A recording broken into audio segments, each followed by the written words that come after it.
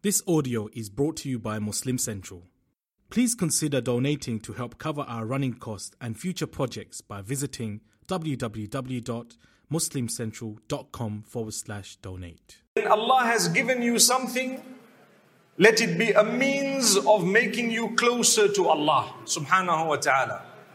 When Allah has tested us, usually we become closer to Allah because we want to make dua, we want to supplicate to Allah. So we become closer to Allah when He tests us by taking things away.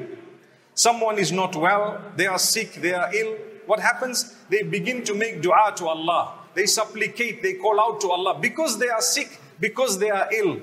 Subhanallah.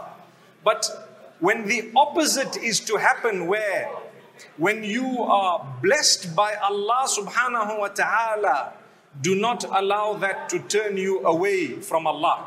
Let it be a means of bringing you closer to Allah. That is the successful.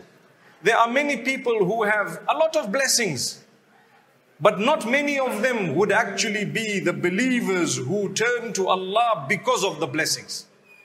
When you look at the Quran, Allah subhanahu wa ta'ala says, وَإِذَا أَنْعَمْنَا عَلَى الْإِنسَانِ أَعْرَضَ وَنَأَى بِجَانِبِهِ. When we bless man, when we have blessed man, you find him turning away from us and he goes on to his side. The minute Allah takes away things from a person, you find that different people do different things. But a believer would turn to Allah both in good conditions and in difficult conditions.